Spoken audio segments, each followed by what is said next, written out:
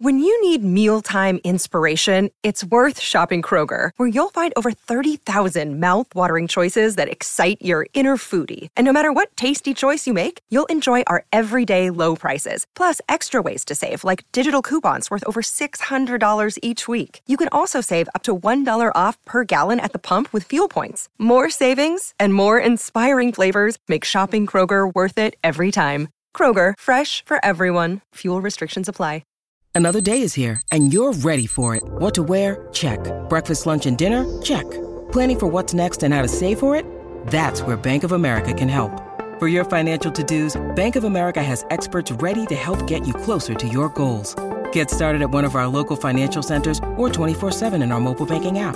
Find a location near you at bankofamerica.com/talktous. What would you like the power to do? Mobile banking requires downloading the app and is only available for select devices. Message and data rates may apply. Bank of America N.A., member FDIC.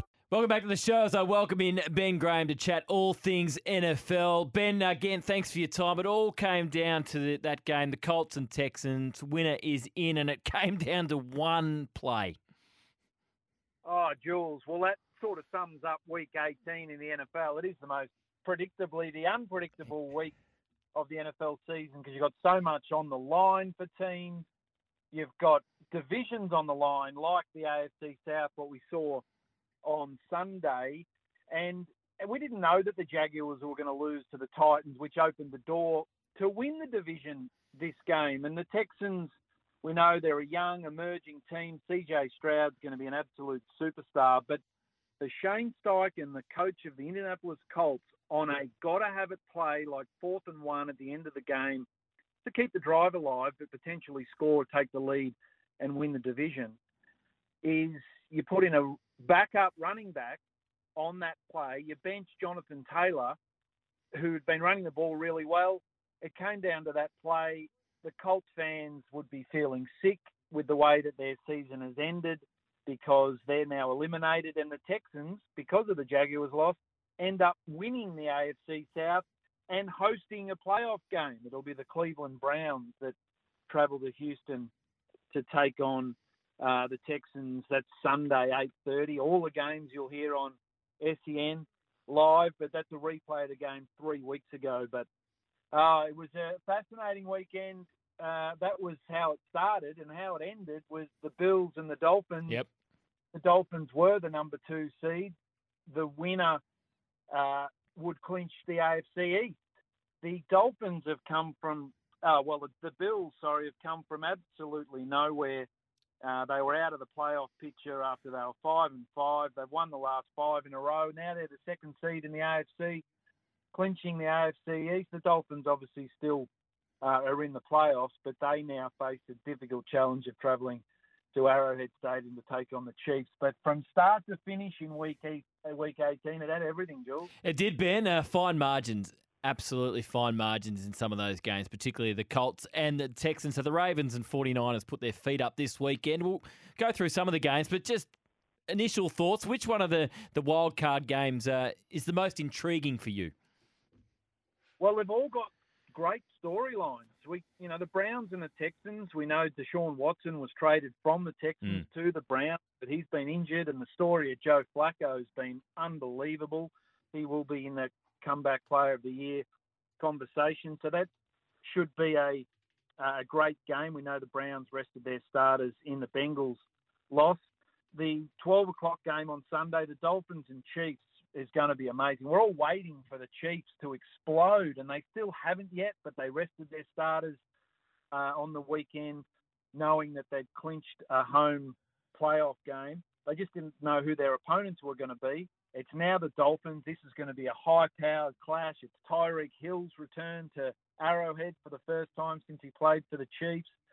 That's going to be a great matchup. I mean, we'll keep going through them, Jules. Yeah, keep going. The Steelers, you just can never write them off. They are a fascinating case study as a football team. Mike Tomlin, that's his 17th straight season without a losing record. They make the playoffs again. They win the last 3. They had to rely on some other results. We saw some Steelers fans in Tennessee rooting for the Titans against the Jaguars. They got their wish. They're in. But they travel to Buffalo to take on the Bills, who the Bills, they got hot at the right time. Yeah, it's not perfect for them with Josh Allen, but they are still a good football team and will be hard to beat. The Packers and the Cowboys, well, the Packers, they won their way through. It was a win and in scenario for them. They beat the Bears, clinched their playoff spot, and the Cowboys, we know how hard to beat they are at home. So they got their challenge ahead, the Packers, but Jordan Love, the quarterback, only the third quarterback in NFL history to throw for over 4,000 yards and 30 touchdowns in a season. And so the future's bright for the Packers, but that's going to be a tough matchup. That's Mike McCarthy, the former Packers coach, going to face his old team now that he's the coach of the Cowboys. The Rams and the Lions, storyline here is Matt Stafford was traded from the Lions to the Rams. He returns to Detroit for the first time. So this should be a fascinating matchup. The Lions were one team that didn't rest their starters. They've got a few injury concerns, but the Rams are one of the hottest teams in football right now, winning 6 of the last 7. We know that they've got some playmakers. Puka Nacua broke every rookie wide receiver record there is known to man, so that should be a great matchup. The Eagles and the Buccaneers, this is probably my 6th favourite game of the weekend, and we finish the wildcard weekend with this on Tuesday. The Eagles have struggled really badly, losing 5 of their last 6. Goodness knows what's going on. They've got coaching issues. They've got underperforming players. We know they've got some injuries, but their defense, plain and simple, just is terrible right now. And the Buccaneers, well, they had to beat the Panthers to win the NFC South, but they've only limped in as well. They can be a high-powered offense, so this could go either way. I think we'll agree that the Eagles should win this game, but I tell you what, they call it Super Wildcard Weekend for a reason. We just saw a great Week 18, but it sets up a great first week of the playoffs. The Ravens and 49ers have been outstanding. Right now, heading into the playoffs, who do you think is the biggest danger to one of those teams winning it? Or at least not making the Super Bowl? Well, they're dangerous to themselves. The Ravens rested their starters Week 18. They'll have the first round bye, so a long layoff before they host the playoff game in the divisional round. The Ravens did the same thing a couple of years ago, and Lamar Jackson did struggle in that game, so hopefully that doesn't repeat itself. And the 49ers, they rested their starters because their injuries this time last year cost them a Super Bowl run. I think that the Bills are a dangerous team in the AFC, as are the Chiefs.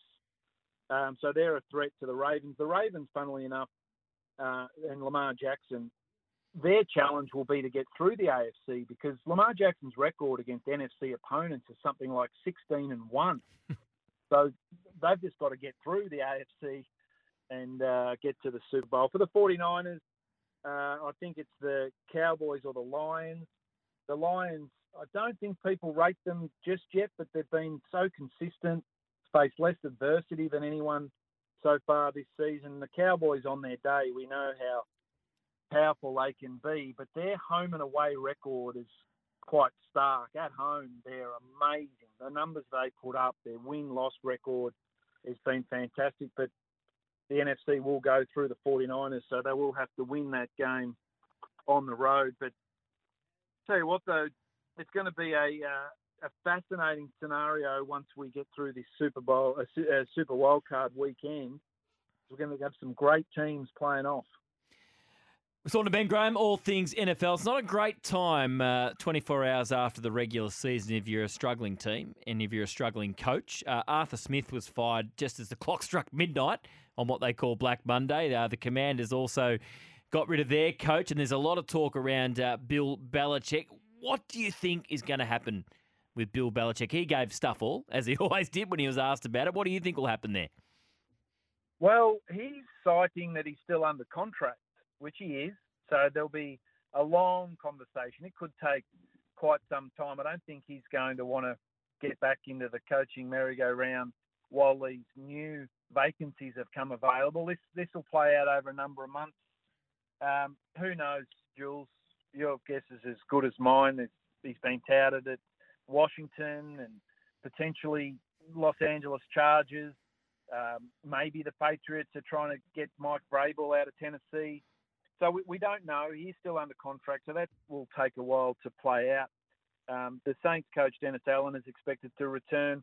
As you said, Arthur Smith, I think that was always on the cards. To have 3 losing seasons with the talent on that roster, something had to change. And the Washington Commanders fired both Ron Rivera, the head coach, and Jack Del Rio, the defensive coordinator. So there'll be some changes in Washington. As we already know, Josh McDaniels, Frank Reich, Brandon Staley have all been fired already. It's sort of a quiet Black Monday, if you could put it that way. We've seen as many as 8 coaches be sacked on the Monday after the regular season. But a lot of the teams that didn't make the playoffs have got a first-year coach, or they are rebuilding, or there has been circumstances that might protect them for at least another year. But certainly there's a few vacancies available, so the teams will go about their business and interview accordingly. Before we wrap up, Ben, the national championship game has just got underway between Michigan and Washington. Having lived over there and been in the football bubble, I guess, just give us an idea of how big this game is in the United States. Oh, it's unbelievable, Jules. I underestimated it when I went over there. The NFL players, they hang their hats on their college career. The alumni is really strong. You go to a college game, the biggest attended sporting event I've been to was a college game, Michigan and Ohio State. There was 120,000 people there. It is unlike any other sport. They pack out the stadiums for every college game. Now, they've introduced the playoff system recently, and it's not everybody's cup of tea. There's controversial decisions made along the way. But what we've got today are the best 2 teams in college all year in Michigan and Washington. They're stars of the future. I mean, they're ready-made stars now. This is what college football is. They've been in the system for 4 years. When they come out and become a drafted talent, they're already 22, 23 years old. They've developed both mentally, physically, emotionally. It's a huge event, and the national sporting audience of America and around the world will be watching it for sure. Huge. Benny, we'll let you go and watch it now. We look forward to the wild card weekend this weekend, and you can hear it all on SEN, as you say yourself. And Jordan Canals, thanks again for your time. Thanks, Jules. Enjoy.